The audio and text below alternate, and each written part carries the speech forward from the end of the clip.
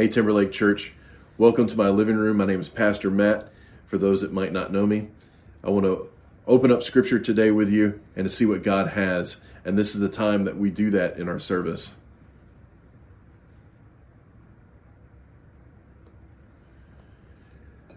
I want to share with you to begin a story of one man's heart for prayer that God used to change the entire world. It was the early 1700s, and a man named Nicholas Zinzendorf was born into a family of nobility and wealth. Zinzendorf was born into this family also who loved God in a deep way. They would often gather beside the fire and read Scripture to one another and pray. In those times, Zinzendorf grew up into a family of faith that cultivated a heart for other people and a deep love for God. Also going on in the world at the time, the Roman Catholic Church had begun persecuting everyone who disagreed with the way that they thought faith should be. Many people were forced out of their lands and off of the places where they came from.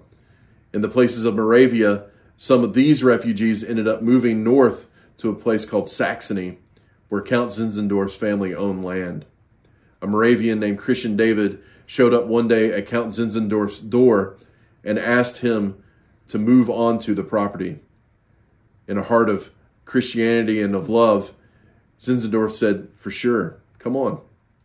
10 Moravians soon followed after, and they founded a settlement on the Count's land.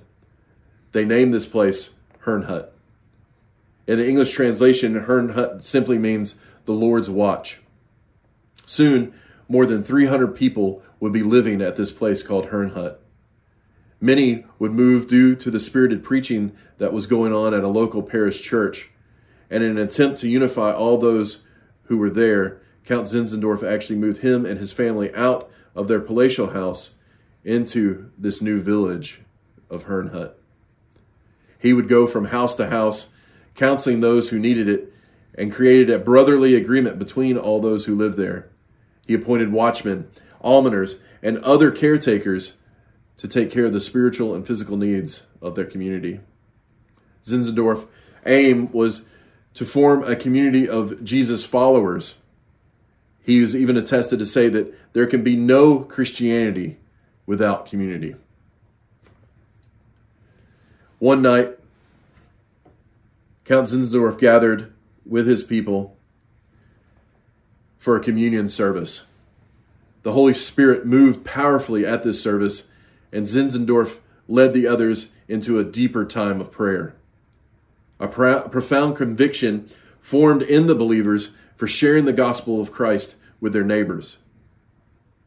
The passion for evangelization continued and deepened for not only their neighbors that were near, but also for those who were far away. This prayer movement that began on a mid-August night continued with those Moravians around the clock, 24/7, without interruption.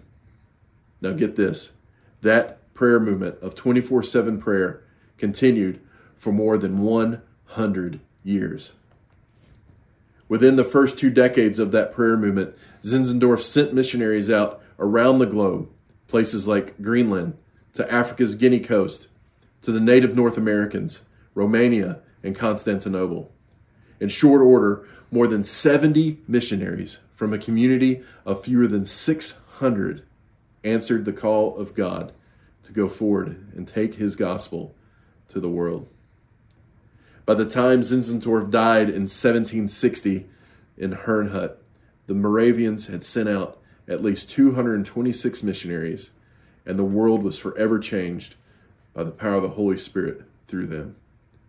Out of this place of prayer, God raised up men and women to take his gospel to farthest places.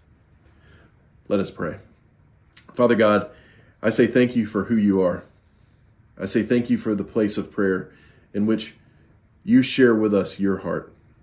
God, we ask that we would enter into a time today that we would hear from you and that you would send us into the deep places that you have for us in our community and beyond. In the name of the Father, and of the Son, and of the Holy Spirit. Amen. This is week 3 in our series on prayer called Closer.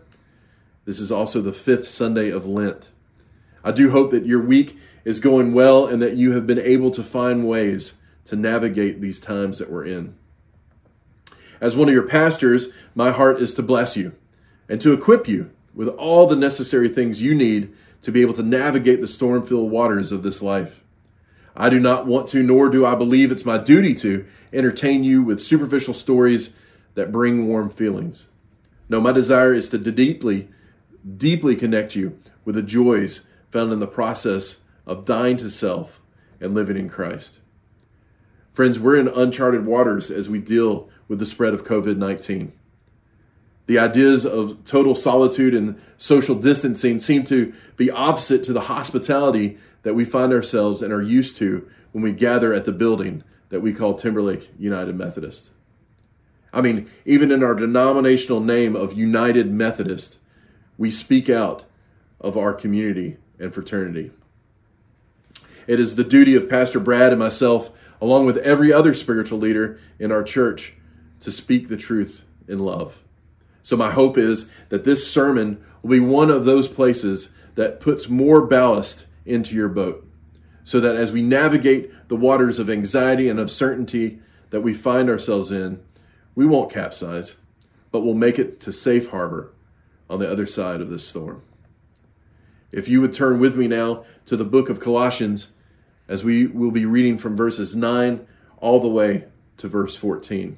Again, Colossians 9, verses 14. And so from the day we heard, we have not ceased to pray for you, asking that you may be filled with the knowledge of his will in all spiritual wisdom and understanding, so as to walk in a manner worthy of the Lord, fully pleasing to him, bearing fruit in every good work and increasing the knowledge of God, being strengthened within all power according to his glorious might, for all endurance and patience with joy, giving thanks to the Father who has qualified you to share in the inheritance of the saints in the light. He has delivered us from the domain of darkness and transferred us into the kingdom of his beloved Son, in whom we have redemption, the forgiveness of sins. May God add to the reading and the doing of his word.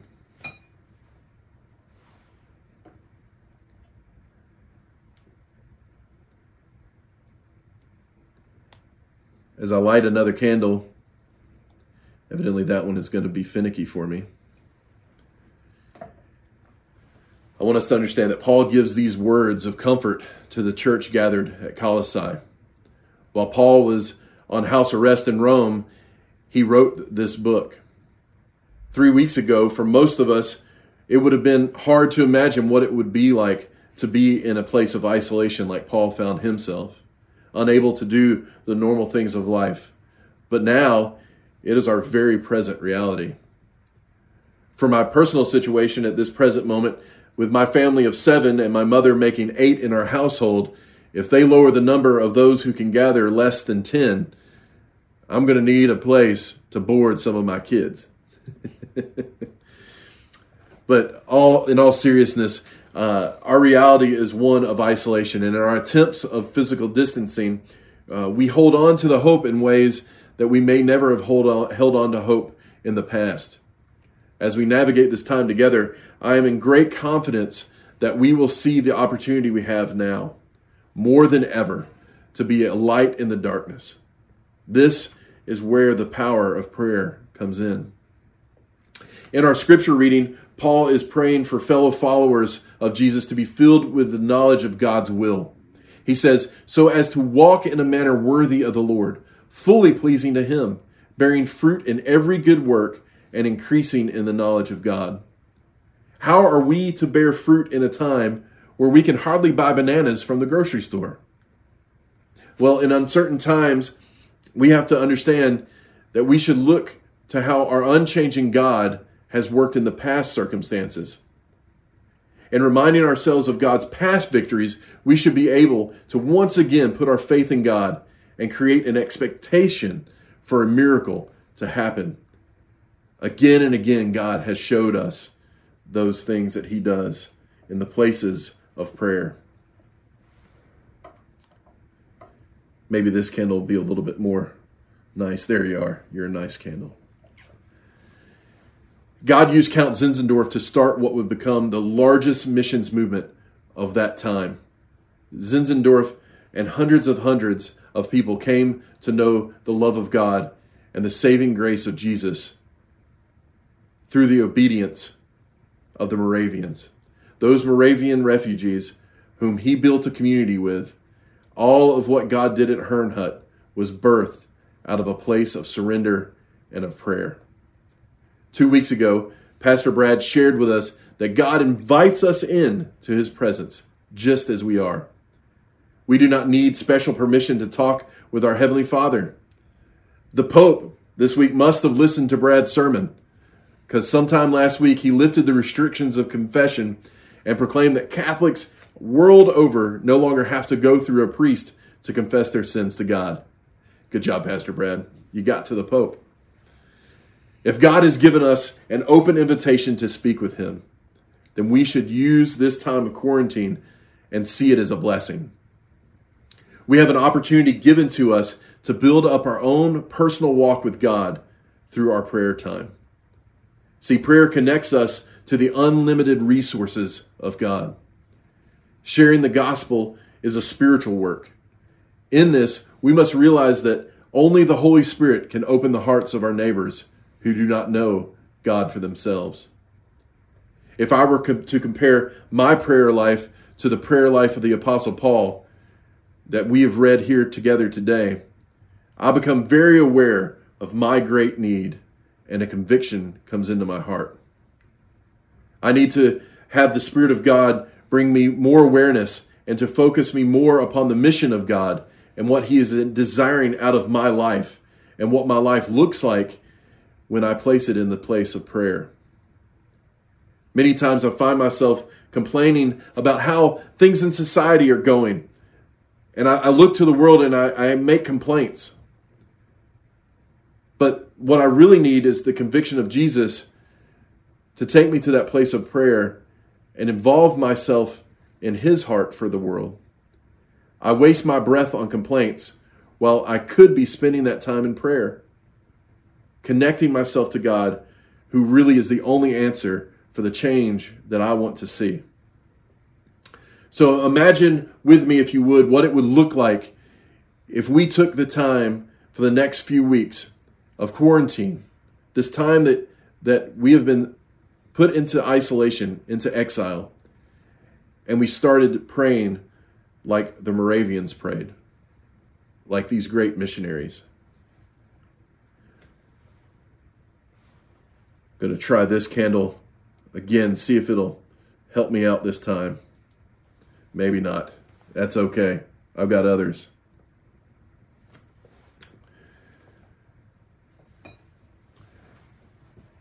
If we entered into this place of prayer like a missionary, I truly believe that we would begin to see a deliverance from the domain of darkness into the kingdom of light.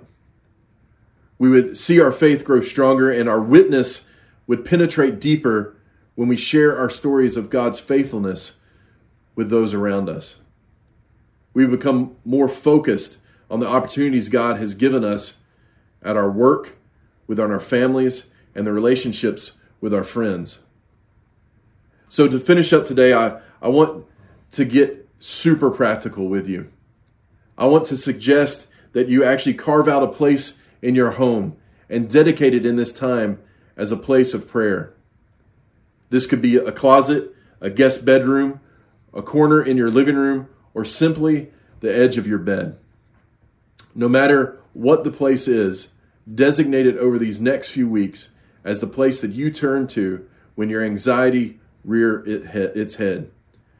Set it apart as a place of reconciliation when you say the wrong things to a family member. Allow it to be the place to connect to God when the feeling of loneliness seems to overtake you. Overall, let it be the place of refuge as the current storms rock against our boat. Imagine what God will do through our church if we all as individuals spend a little bit more time reading the Bible and speaking with God in our prayer closets. Friends, I believe our prayers will guide us like the Moravians to a place where our individual lights burn brighter than they ever have. And on that day, when we gather again to corporate worship, when our lights come together, we will once again shine bright together. We will once again see God use us to set his world ablaze with our stories of his faithfulness. Until then, continue to pray, continue to grow in love with God and each other.